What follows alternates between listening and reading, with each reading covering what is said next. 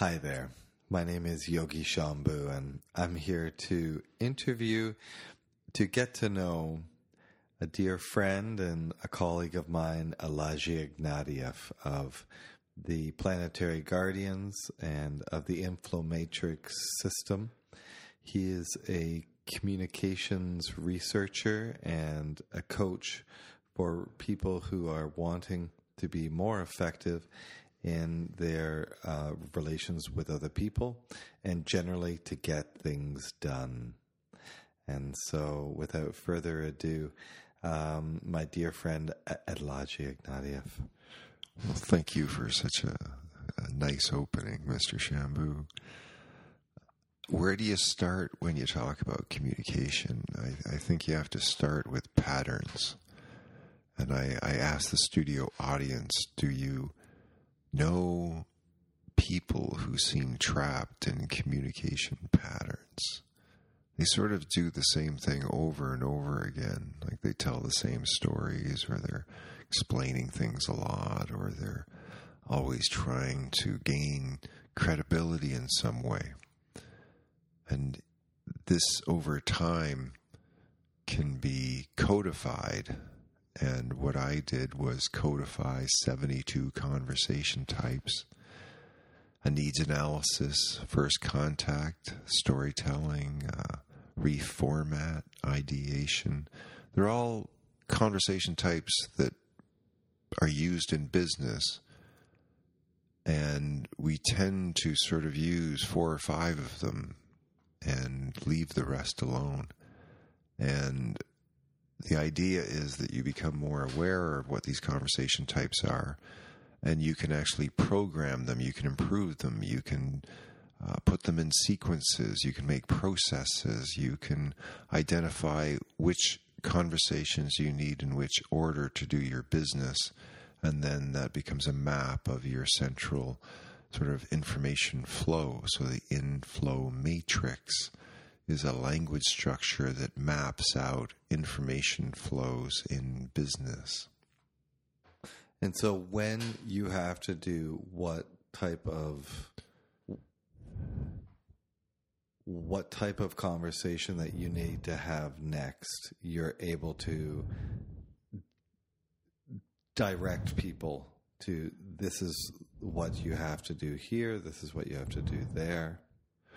Well, I mean, we have moved from a commodity-based sort of economy to a knowledge-based economy. Everything it works with software. And while before we used to always be focused on the material aspects of what's happening, now we're probably focused on the informational aspects. And so I know you do a lot of your client service work on the phone. It's straight knowledge. It's straight person to person. You're not really transferring any commodity, physical type. So these days there's a lot of knowledge workers. There's a lot of people who make their living with just information. So you can organize your whole life in moving from conversation type to conversation type.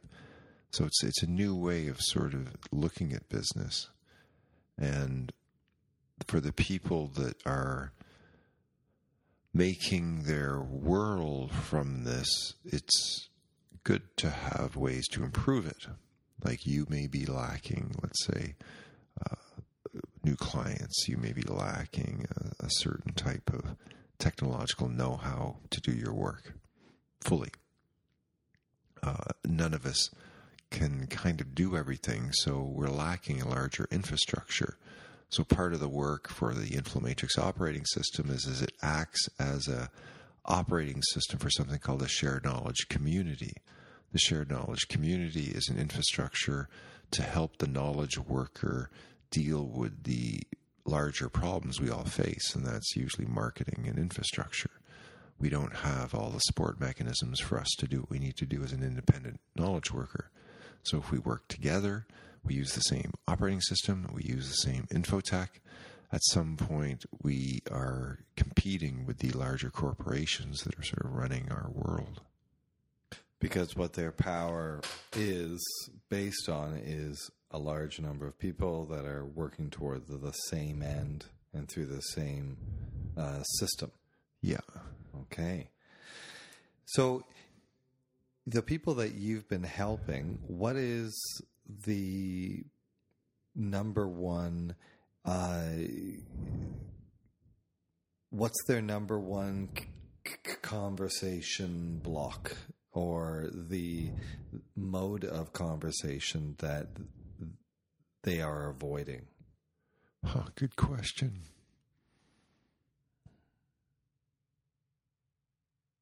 I would say for most, it's probably like a sales conversation, an enrollment conversation, a first contact conversation. How do you take someone that you first meet in some social situation, and then how do you move them into a business conversation? How do you make that hard leap? Because again, at the independent knowledge worker, you're everywhere is business. Everywhere is a potential lead in a sense. And if you're a coach or you're a healer, you really work well through word of mouth. You work well through meeting people. You work, people. You have to be out there in the community, so to speak. And so you have to have your shtick. You have to have your way to get people's attention about what you're offering the world. And that's not always so easy, especially for the artists, especially for the people who have something very good, but if they speak their game too much, it comes across as being arrogant. It comes across as being sort of too much. So I think for most people, it's confidence. It's confidence in themselves, confidence in their own value, and confidence in being able to speak about it. Wow, that is a real thing. I wonder if that's a Canadian thing. They talk about how, that someone is trying to date you because they're your best friend. And as much as, if you're a Canadian, it can be hard to broach that subject of, you know what, I want to take you on a date. So we try to roll into things as a friend. And when it comes to business, it can be the same thing. For me, I know that I have all these people who are friending me on Facebook as a personal friend, but I know that they're interested in my meditation work. They're interested in something like that, and not necessarily me as a friend. But for me to be able to broach that subject, it's incredibly difficult. I think one of the, let's say, models is the meta communication model, where you have a business conversation, a service conversation, a family conversation, a friendship conversation, an intimate conversation, and what's the other one? Social, service, business, family, friendship, intimate. So 6 of them. And so what the Inflow Matrix does is it really identifies boundaries. It identifies the movement from one place to another. And that's where the transition happens, and that's where the sort of the business acumen comes in from people that are sophisticated in what they're sharing. And you're right, I think Americans are way more entrepreneurial, and Canadians are a lot more sit back and be polite. Mm-hmm. And to bridge that gap, it takes some sort of skill building where you get past the block, like everything is kind of flowing or you're blocked. It's pretty simple. You just have to find out what the blocks are. And it's like when we did that workshop together, and I asked what was the greatest communication challenge. Same thing. It's like, how are we blocked? Everyone knows how they're blocked, but we don't usually have methodologies to get through the block. Like people will sort of stay within their own limits. And unless you have a coach who challenges you or gives you feedback or sees what you're doing, it's like if I'm watching you play basketball and your form's off, the coach is sitting there watching your form and gives you a little feedback. Just change this, adjust this, just move this a little bit. And you fine-tune your form or your shot to the perfect form. And the same thing with communication. each of us is usually doing something a bit off due to our family background. And in order to find out what that is, you have to hang out. You have to spend time together. Bless you. Holy cow. Hopefully it didn't take everyone's ear off with that. That's a powerful... That was a powerful release, as we're talking about things that are difficult to release. So, the Inflomatrix makes difficult conversations, difficult actions easier by accessing them and calling you to task. Well, a big thing about the tools is you have cards to represent abstract things. So the conversation types are on cards, the values are on cards, the other concepts are on cards. So you have a bunch of visual pieces in front of you. So you're taking what is normally abstract and invisible and putting it on cards and putting it in front of you. So it's you see the pattern with a new infographic. I remember doing some coaching with a man, and the negotiation card came up, and can't remember the exact other cards, but he realized that he was always giving away the farm. He was always letting the other person get the advantage in his negotiations. And after a 1-hour session, he went from being broke to within a year, he was making $250,000 a year, and he had 55 acres of land from 1 hour session. And it was just, it's like, it's all of a sudden you see it. And we use divination a lot, and it's a randomness, and you ask a question and the answer is there before you, and you get an insight that you would never get in a normal way. And it's a bit of a shock, I guess, to the mind, because you're putting together connections you've never put together before, and then you have to figure out the meaning of them in relationship to whatever is your block or your question. So it's a bit of a new form of process that really gives some good results. So even if people aren't following through with the suggestions at the end, you still find that there is a change due to the fact that people have become aware of the patterns and they've made those. Yeah, it's like seeing a mirror, and all of a sudden you see this big piece of chocolate cake on your cheek. Yeah. You see the pattern, you see the chocolate cake, and you remove it. You just take that chocolate cake out, or the mind, I'm not quite sure how it works all the time, but sometimes the mind can be very quick and going, oh, that's what I'm doing. And then it changes just through the awareness. Some patterns, it takes a lot more feedback than that. Mm-hmm. It and like with psychotherapy, some people find a huge change within one session, or oftentimes they will find huge changes, but there's multiple changes to be made within a person. Yeah.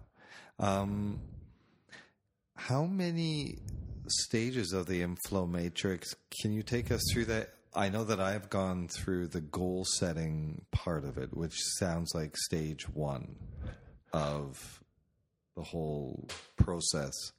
If someone's coming, is there different tracks that people can go down, or is everyone being taken through the same stages of the Inflomatrix? Well, it's a multi-dimensional system, which means there's many starting places. There's many leverage points. Goals and values are generally two of the most important things in any system.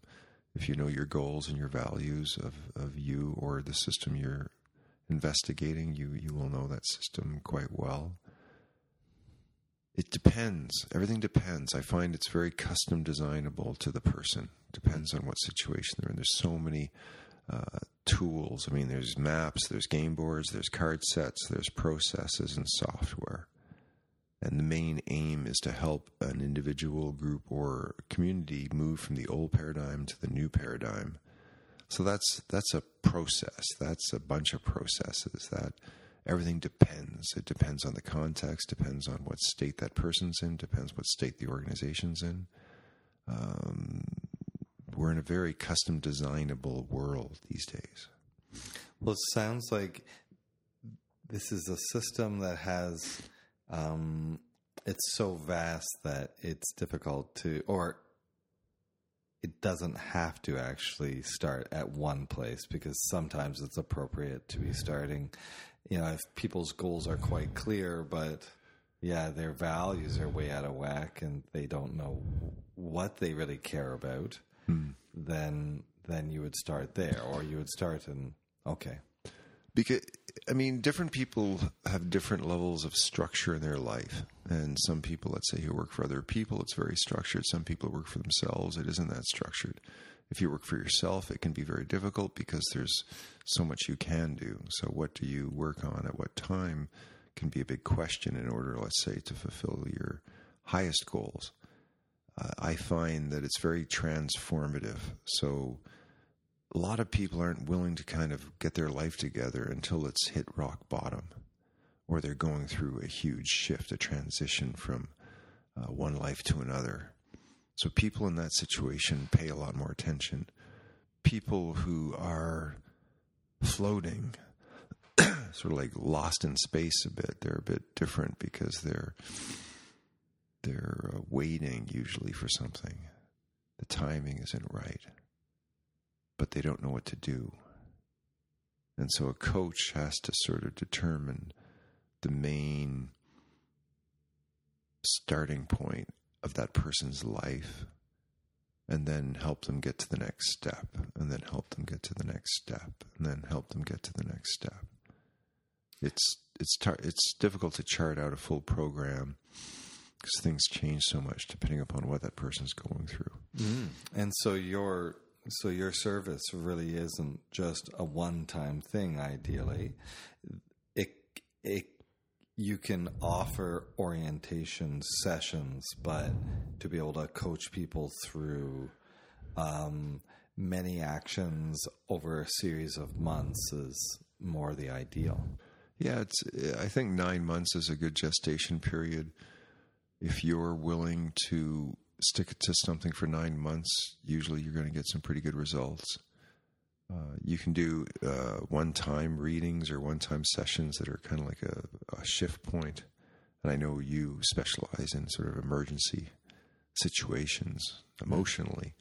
I guess I'm looking more long-term ideal design and looking at how to fit a lot of pieces together so the person's life is sort of really running smoothly.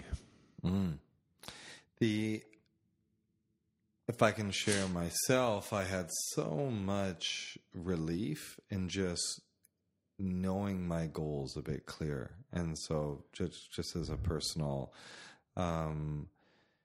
testimonial to the power of clarification.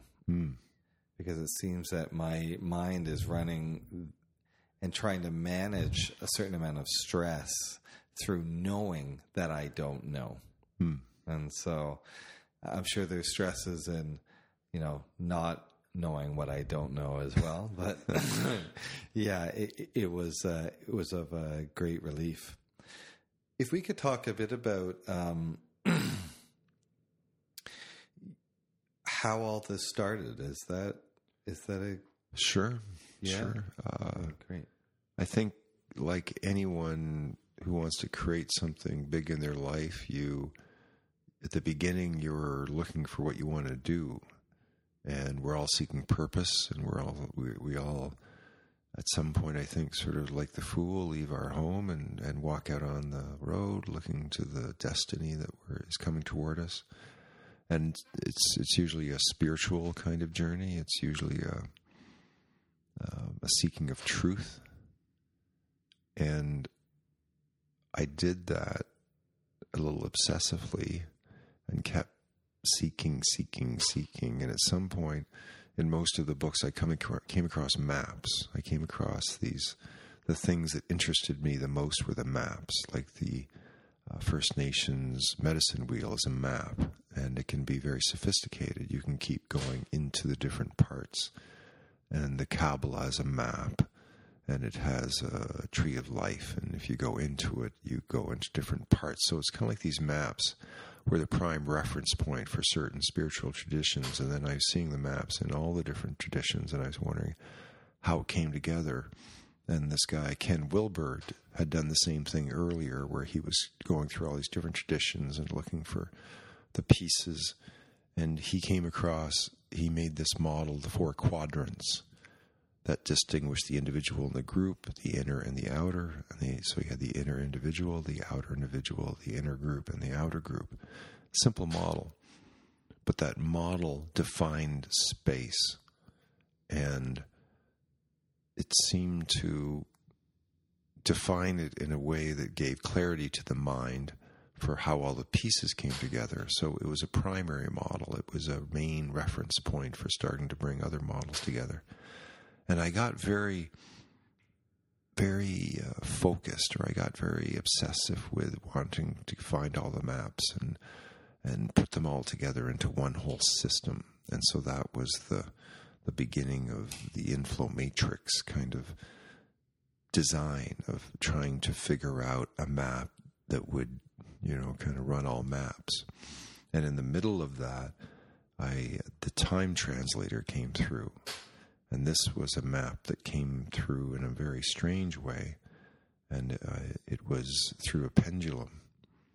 And I asked this pendulum, how many rings this map would have at the beginning, and it said 9.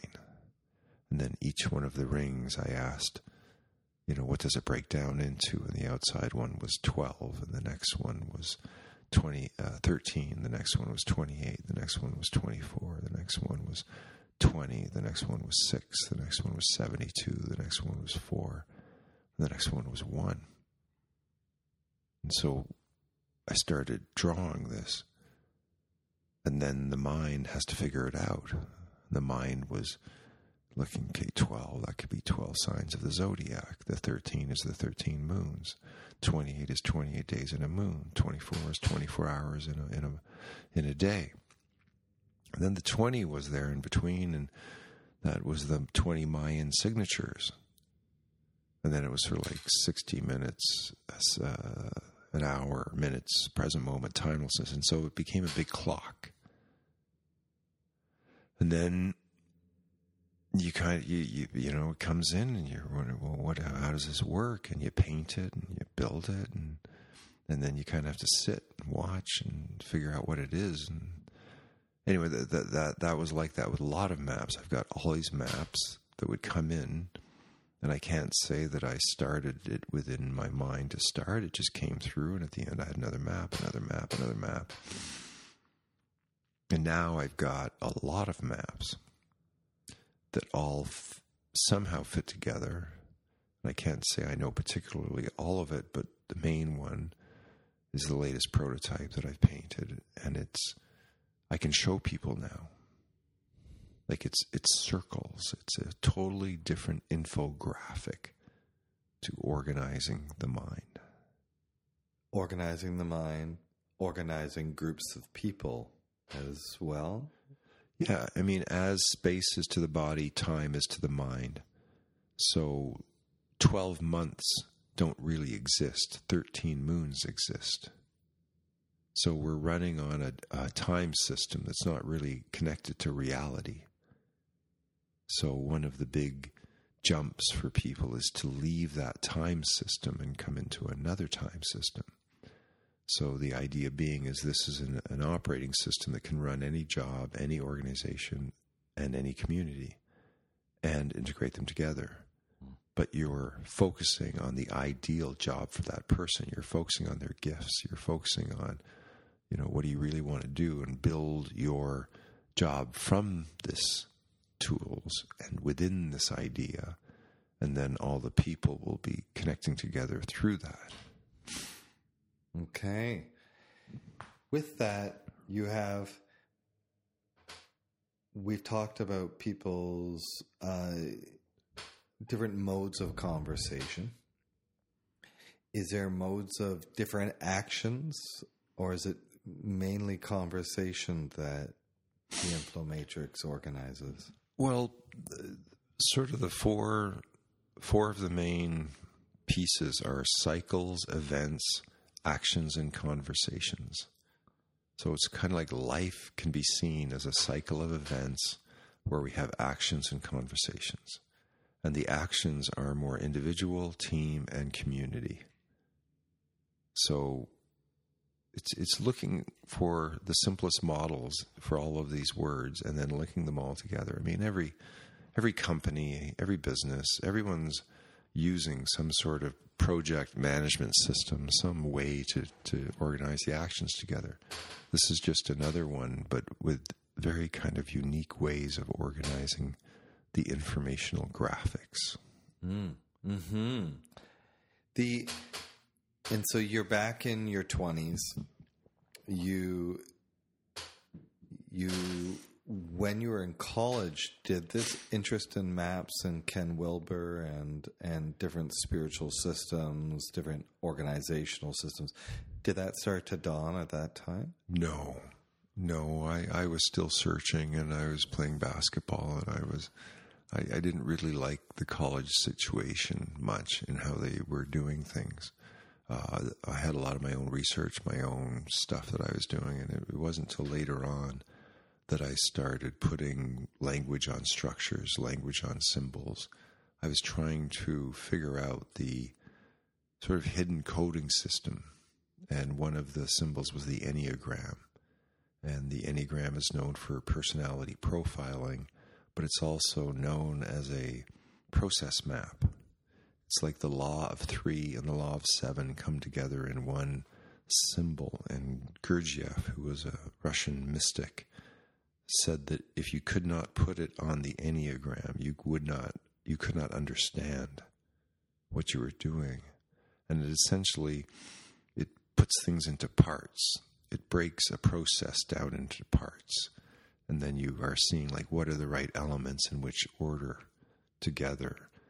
And it's very different from how most things are done these days. Mm. So it's a bit of a step. Like we're speaking abstractly about a lot of stuff that no one knows what we're talking about because they can't see the maps and they don't know the relevance. So it's only until you use the tools that you really start to understand what you're doing with it. There is no replacing the participation. Yeah. Uh-huh.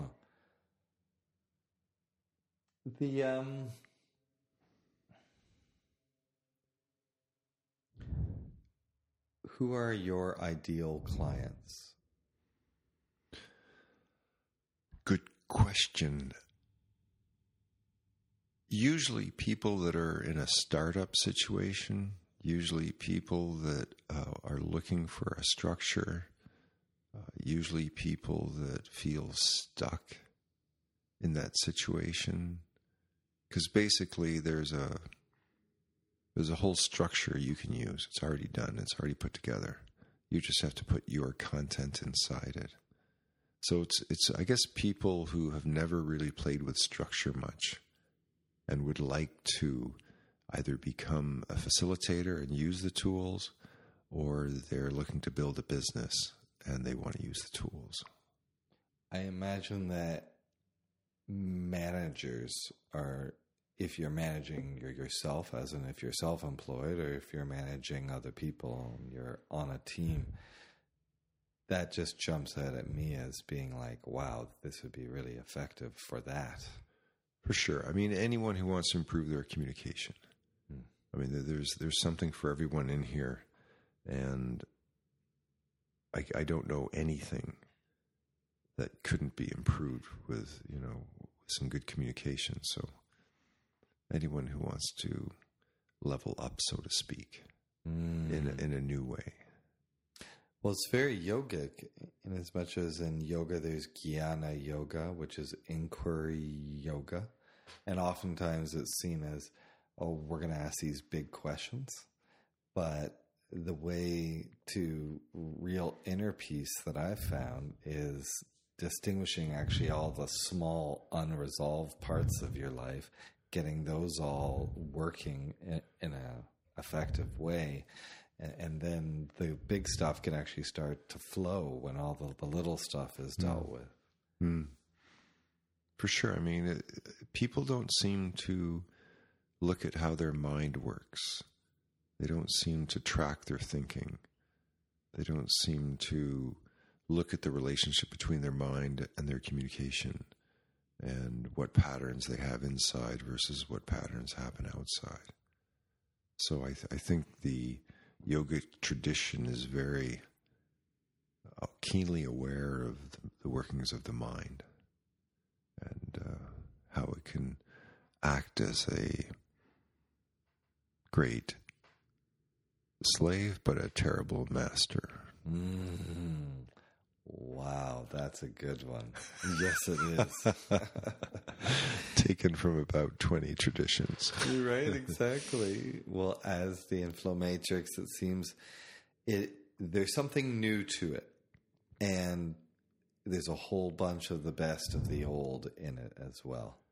Yeah, is that fair to say? Well, one of the goals has been to find a way to integrate other conceptual models. Like, how does yoga connect to the 7 effective habits of highly effective people? Like, how does Ken Wilber's model connect into the chakra system?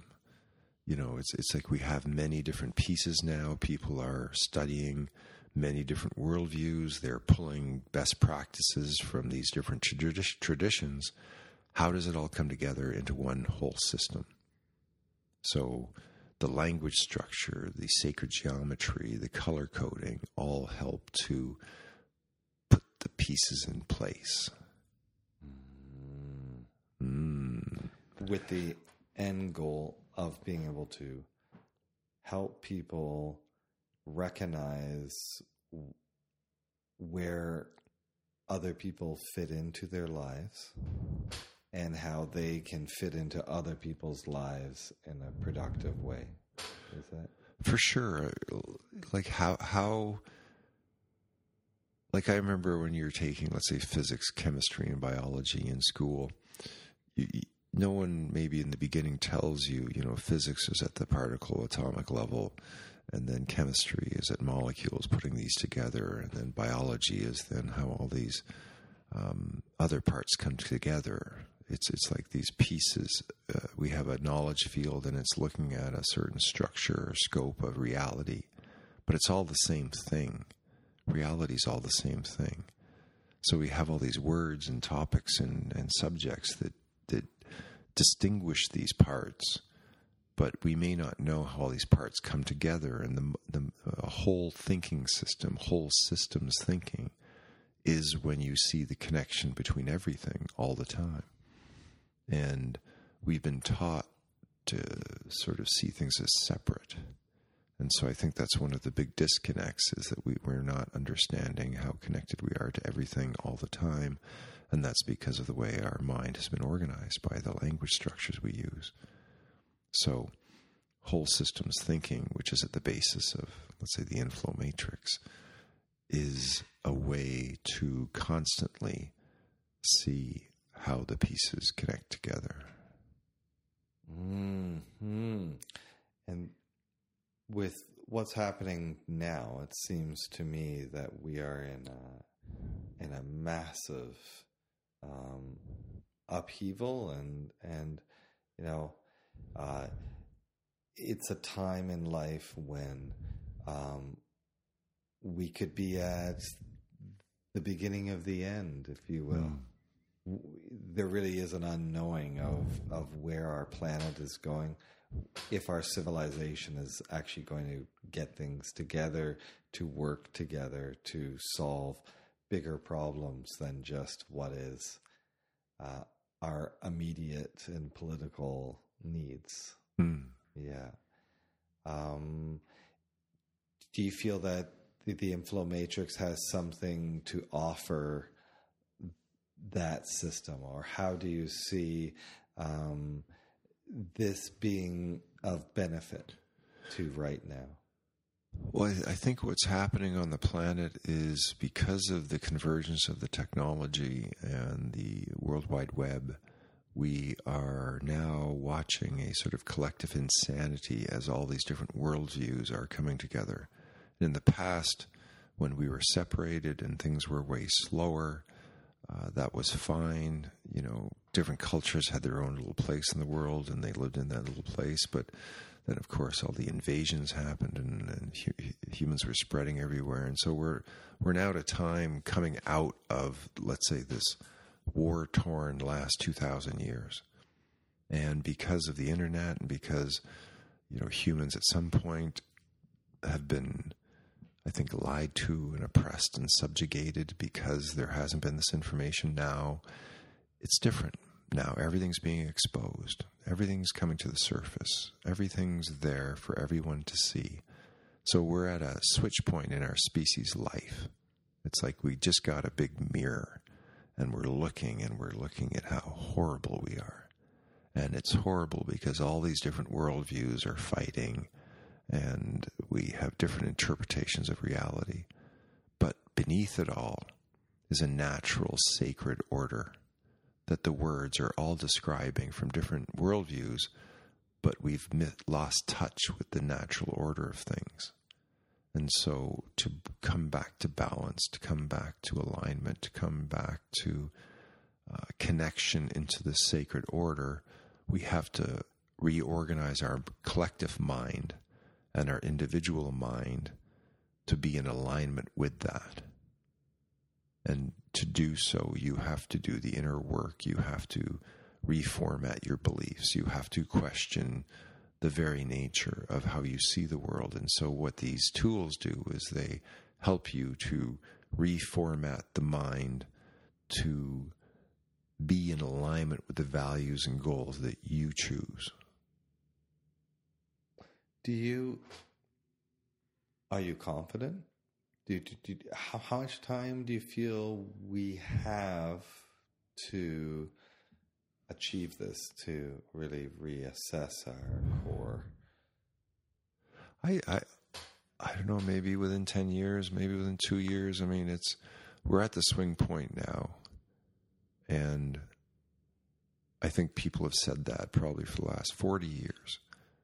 But now it's just, as we get closer to 2020, I mean, 2020 has always been the line in the sand in terms of machine learning and the speed of the AI. And I think Ray Kurzweil's book was pointing towards 2020, saying this is when the speed of the processor will exceed the speed of the human brain. And so it was seen as the year where AI would become self-conscious. And a lot of things are speeding up right now. And I see AI as being human beings connected together through better systems. That each of us is like a neuron in a larger brain.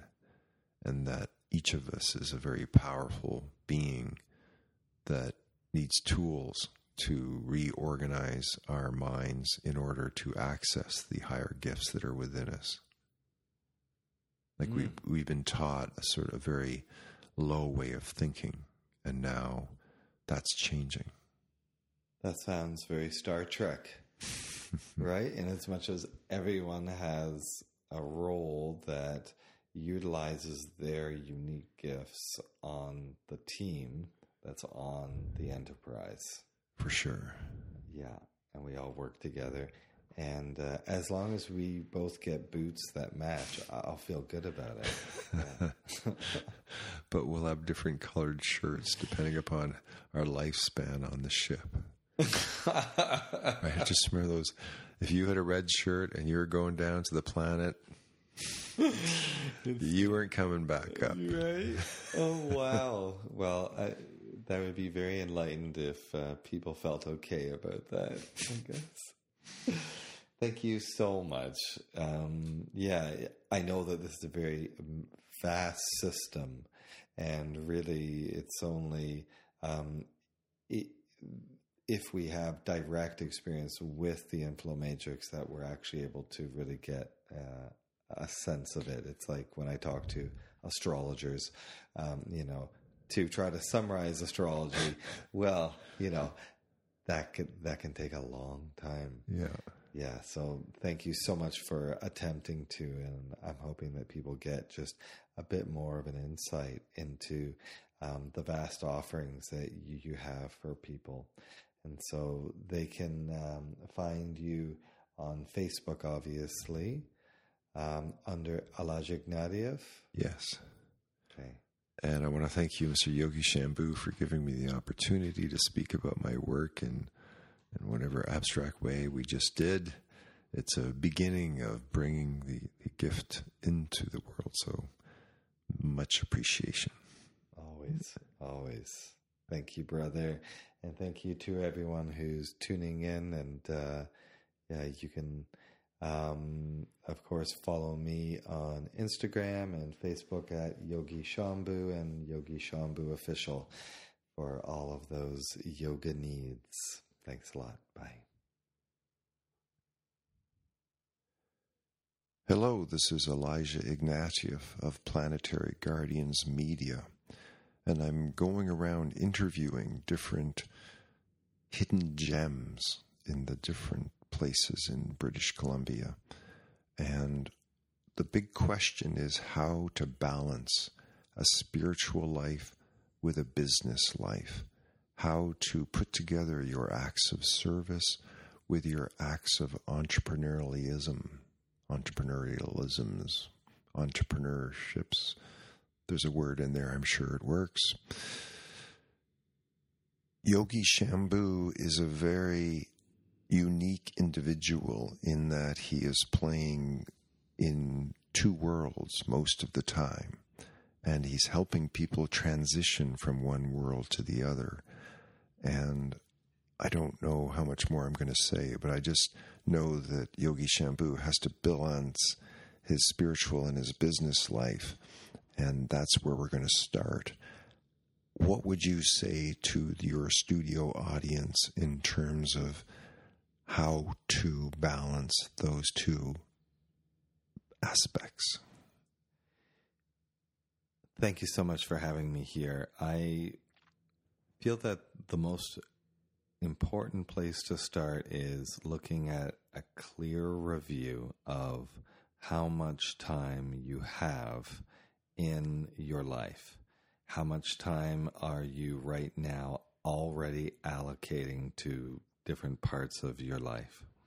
And so say if we had 10 pieces of a pie and 8 pieces of that pie is already allocated to just getting you through your work day, your work life, your flow for 1 week. And then once you have that, you see, okay, I have 2 pieces of that pie that are dedicated toward other parts of my life. What is usable amount of energy that I already have available, and how much time do I have to free up in order to start investing in new activities? Because unless you have the time that is available, then no matter how much you want to do a new activity, you will never get around to it. And so my teacher, it's one of the first things he talks about is how can we get an extra half hour in your day so that you can start doing spiritual cultivating exercises so that you can gain first you can gain time to actually sink into your own experiences and then start managing your stress so that you have more functioning and more wiggle room inside of yourself to try on new ideas. So it starts with the structure of time. What's the next step after that? It would be, how can you effectively drop your stresses outside yourself so that you can have moments of true introspection or inner experience. So it really is about trying to bolster up your personal experience and put it in front of you so that you can register, how am I feeling, and do I want to change those feelings? Do I want to change that state?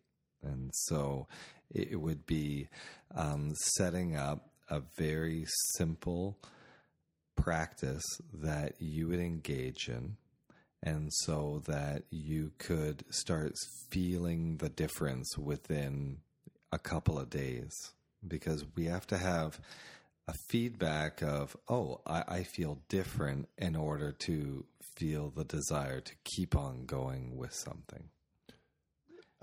I would guess that a lot of people might equate, okay, they have to go pray, they have to do certain practices to be spiritual. What do you say to that? Is that what you're putting forth, that people have to actually do something, practice something? Everyone has rituals, and the first step in yoga is applying the principle that all the rituals that you're already doing, they have an effect. And so what are the rituals that you're doing? Well, I wake up and I go to the bathroom. Okay, so that's already a ritual. And then in yoga, they're saying, okay, well, let's look at the rituals that you're doing already and seeing if it's the most effective way of doing that ritual. And so most people that I encounter, they have some type of physical exercise component to their schedule. They have a cleansing practice that they do. So they spend time showering, brushing their teeth. Okay, so we already have 2 chunks of time where ritual is involved. They have eating. And so that's a 3rd block of ritual time. And so we start with that. And so I would say that if people want to make a big change in their state, then start with some type of exercise, strengthening, stretching practice, so that they can feel the tension that they've built up in their body drop away. And so that's the first thing. Second thing is, once you have a exercise practice going, then a breathing practice. Some amount of energy applied, say, for 5 or 10 minutes, where you're consciously breathing. And then with that, then you would go into some type of concentration practice. And so that is a practice that will start to magnetize your mind into the right now. And so between those 3, that is going to lead to so much more feelings of connection, and so much more feelings of that I'm empowered, that I can actually do something to change my inner state. And that, from my perspective, is the most practical measure of spirituality, is if I have a choice in how I feel within any circumstance that I find myself in. Wow. As you were speaking, I was seeing the daily cycle on the time translator and looking at it like Groundhog Day, where you're repeating the same patterns. And so you're giving the practices on this cycle of time, but then in the center there's timelessness. And so you're doing these daily practices to get to timelessness, right? And then you're also, sometime during the day, you have to do the day-to-day logistics to run your business or to participate in your job. Exactly. The inspiration comes from a timeless space. And our values really are based on impulses that ideally should be timeless. But our emotional reactions and our outdated beliefs, they lock us into time, as well as our circumstances are very much based on factors of time.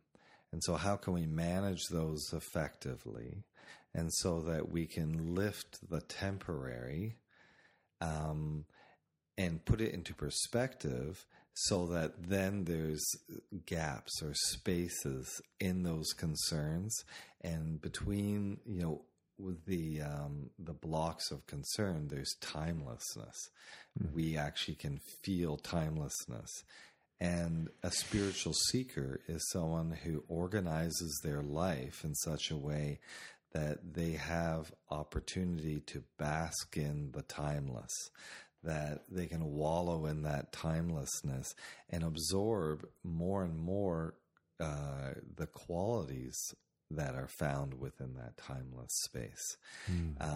And the person that can do that responsibly can actually keep themselves on a clock and manage all of their duties effectively, while still giving themselves time to bask in the timelessness. And so that would be prayer and meditation, or enjoyment of cultural activities. And you're basking in the experience of life. So with your clients that you help to get to this space, what are the reasons why they're not there?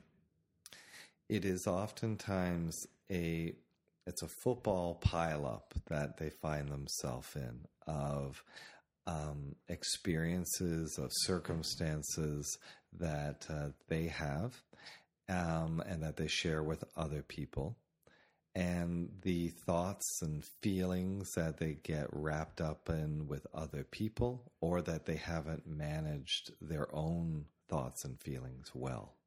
And so I help to distinguish what is still stressing them, what is still registering even when they try to go to sleep at night, what is still up and running as a concern in their mind and in their heart, and help to resolve those. And so piece by piece, we work to smooth out the thoughts and feelings. We help to release the pent-up energy, and so that they can start to be more in the here and now, and more operating from what they can do as themselves, instead of being half invested in other people's thoughts and feelings, not fully know if they're feeling their feelings or empathically feeling other people's feelings. So I really help to distinguish boundaries psychically. That's really the most important thing. So you do a lot of your work by phone. I do.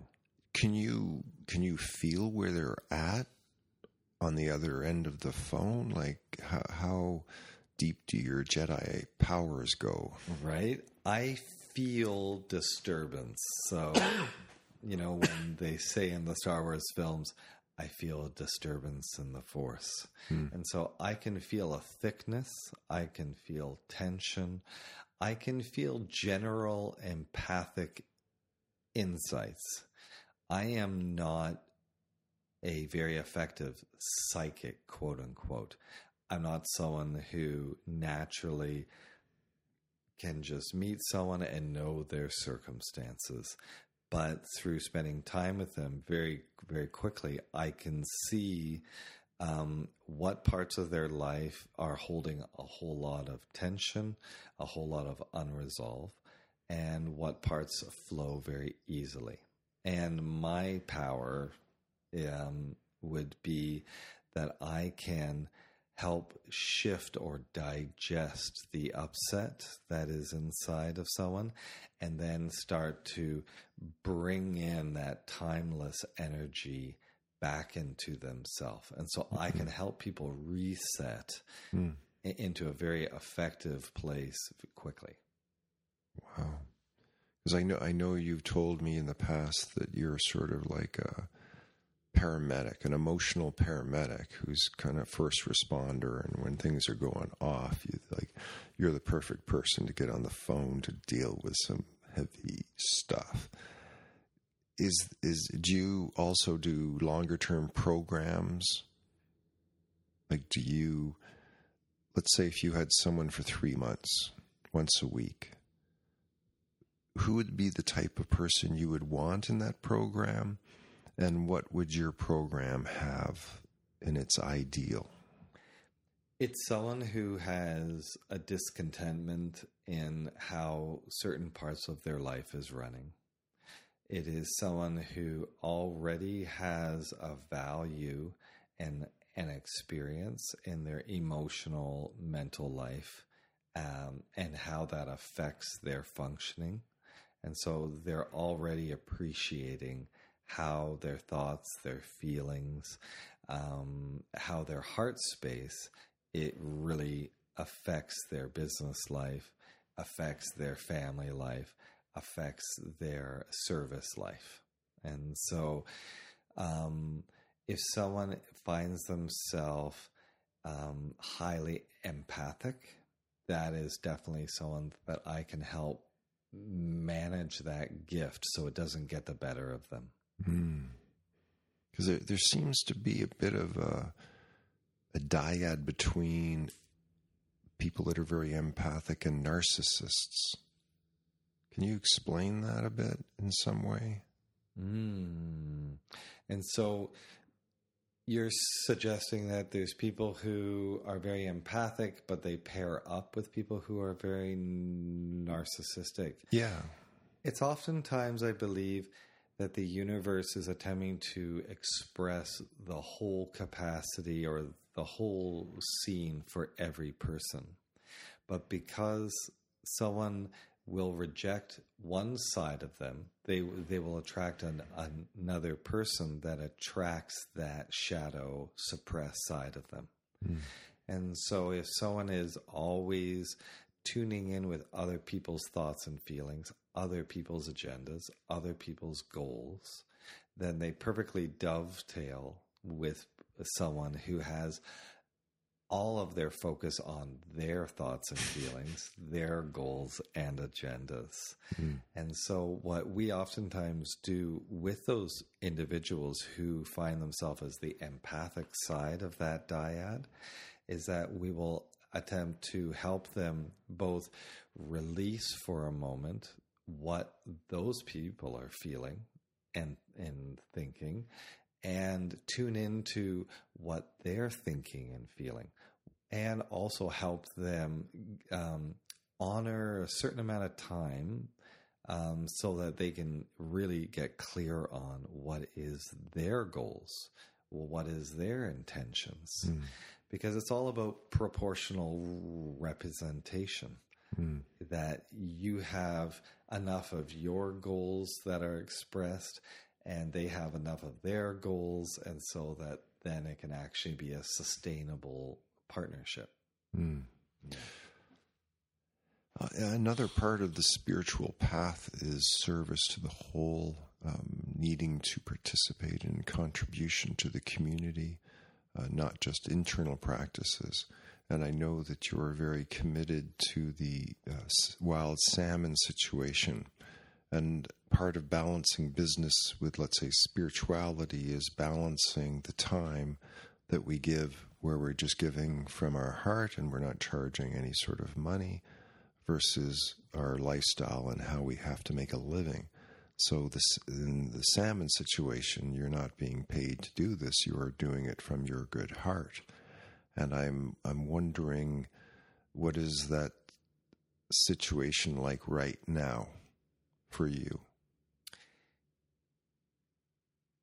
The biggest challenge that I have in this is trying to keep an organized mind while still keeping an inspired heart, and continually carving out time to get things done. With every month that goes by, there's new goals that show up on my personal, professional screen. And that naturally starts to bump out my salmon work. And yet the salmon are still dying. The government isn't acting to really protect the wild stocks in the timeline that needs to happen. And so it's for me to be able to manage my my personal life enough so that I have, say, 10, 20% of my energy that I can still dedicate every week to be doing this. And so there's a personal challenge, but there's also a challenge of attempting to manage people. And so I have a salmon group that I've helped to start. That's SOS BC here on Vancouver Island. And we have a fluctuating group of volunteers. So it goes from, say, 5 to 20 people. How do I engage those people, keep them engaged, and actually utilize their skills? Well, this is something that I really didn't know how to effectively do. And so I'm a year into doing this, and it is, I have a varying amount of success with it. I feel that everyone has good ideas at this point. It's rarely the lack of ideas, but it is really zeroing in on 2 or 3 goals at any one time, and then attempting to succeed. That is a cat. Yeah, our cat Misty is definitely here. And so it's how to establish goals and have people see successes, because if people don't see a success, they're going to zone out and they're going to get disheartened, because everyone that's volunteering, most volunteers are really teetering on inactivity to activity. They're trying this on. You know, it's like taking a workshop for the first time in square dancing. Like, you don't really know if it's going to be a part of your life, but you're trying it on. So when they join my group, it's like they're joining a workshop. And so if they're into it and they like it in 3 months, then they'll probably sign up for another 3 months. So it's really me being very realistic with the amount of effectiveness that anyone has in acting. People will usually show up to an event that's organized. Very few people will actually organize an event. That is what I'm finding. Yes. Well, I guess I'd like to ask you, like, what do you think of activism in general as a methodology to achieve results? I feel it is one of the greatest spiritual practices. And like any great spiritual practice, few people are doing it unless their life depends on it. The biggest problem that we have in North America is that the system has effectively anesthetized us. And so we are like the boiled frog, where we really don't feel the impulse to jump out of a system that is working for us. Now, is it really working for us? No. But it's working enough it's providing enough of our selfish needs that we don't really feel the need to get out.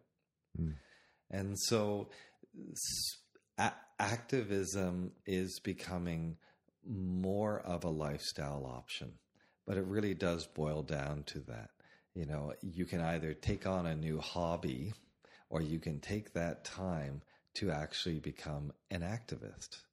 And Ralph Nader is someone who I look to a lot, because he is someone that chose to act against the system, even when there wasn't a lot of gain on his end. And he always monitored, the amount of time and energy that he put into that, and really kept himself at a level of functioning. And it gets easier. It's like someone who goes out and does a bicycle ride, and they're like, every 2 days I'm going to do a 20-kilometer run. Then they, after the first couple of weeks, their hormones are firing off, and they're being called to the bicycle. And that's the same way with me. When I have, a week goes by and I haven't done anything with the salmon, now my hormones, my actual body is set up for it. But that's because I've done it for some months now. I'm wondering about your use of media and how your team functions. What do you have as creative outputs? How do you measure progress? It's oftentimes been, how much are we effectively supporting the matriarchs here on the island, the indigenous matriarchs? How much have we gotten the salmon word out there into the media? What's happening right now is that the salmon fight has really died down into the general consciousness of people on Vancouver Island. And that's what we have to get back in. Are we using the media to our... We are definitely getting in the news, but that's more with one-off actions. Are we getting, that core message, fish farms out of the ocean now? That is our core message. Are we getting it out effectively? Not as effectively as we could, and that's something that I am really... I'm really looking for answers right now. Because I would think if you have a team that if you focused on a weekly web TV show or an audio show like this and just focused on that output, but focused everything on a consistent output, that may be different than kind of doing an event here and then doing a flyer distribution here and having a meeting here. I've seen groups die down because they don't feel a momentum building. And I think if you had a weekly show that you got excited about, that started to grow an audience because there was something unique and innovative about what you were doing. And your team was putting like a lot of attention into getting like BC distribution, like not just 5,000 or to like 250,000 a week people listening. You've got BC's attention because you're putting forth the message that everyone is really interested to hear. What I'm finding is that there's a lot of groups with information, but I don't know if the information's actually getting out there. We have such an overload of American news that's so entertaining that I've been lately looking for the Canadian in-depth review of what is the state of Canada and how it interfaces with industry. Because it really, so much of what's going on with the salmon, as well as with Canada in general, is how the government interfaces with industry. They throw around a lot of words around, like jobs, security. utilizing our natural resources, which is what Canada seems has been based on. Well, I think that we need a weekly review of what is going on, and is it really translating to jobs, and what is the cost? Because there is a lot of people who are actually feeling underemployed or stressed, and they're engaged in employment with these industries. And so is it really working for them? And what are the dealings? Who is actually benefiting from giving these industries just permission, absolute permission to do with whatever they crave? So there's a new app coming out called Caravan from the Veeam company, and we need testing of it. But it's also a group storytelling app. It's a way to bring people from multiple locations to answer questions, to build stories together, sort of a community media network type thing. And I think that with the advent of these new apps and the fact that you might be able to get millions in an app quickly, but if it starts with the salmon, if it starts with the issues of our day, then to me that has an edge. So that's another thing I sort of put forward to you for your team, to get ready to use another type of medium and to really focus on the media aspect, and to sort of, if you've only got 5 people, each person needs to be very good at what they're doing, and one may be looking for distributors, and one may be finding the people to interview, and you're, doing the interviews, and one person may be scheduling events to speak at or something, right? And so you've got a sequence of events that maybe you can go to and interview people. You've got a sequence of people coming into your studio that you can interview. You've got someone who's doing finding all of the distributors, and you've got your core team of people making your content. So to me, that's an effective team that focuses on the audio or video outputs to create a consistent weekly show. And that show becomes your contribution to everyone else out there, because you're sort of helping everyone notice what everybody's doing, and not in a competitive way, in a cooperative way. So to me, it's if you're an activist team, media has your most leverage, because your activists are sort of in the field at the point of connection to the problem, and they're the ones that are gathering the information. They're the ones that are like the scout for the rest of the community. And so you go and you track and you monitor, and you get all the information starts to come to you because they know you're the main distributor. So you create a network of information in, and then you create a broadcast signal of information out. And that, to me, is the highest leverage you can do for the salmon issue, given what you have. Because you don't want to put 20 hours a week in. I mean, you have to give a certain amount. If everyone gives 5 hours, then it's not all on your shoulders or 1 or 2 people to do, which happens a lot of the time. So if you can get 20 or 100 people, or you get a distribution team putting 5 hours in, and all of a sudden you're aimed at, within a year, speaking to 250,000 people. So if the team has that as a goal, then you start to aim at that. But if people sort of have a goal of 5,000 or 2,000, or just as many as we can get, you sort of act within the limitations of your goal setting. So I say aim high, and then do what is necessary. I think we may be coming to probably the end of this particular podcast. Yeah.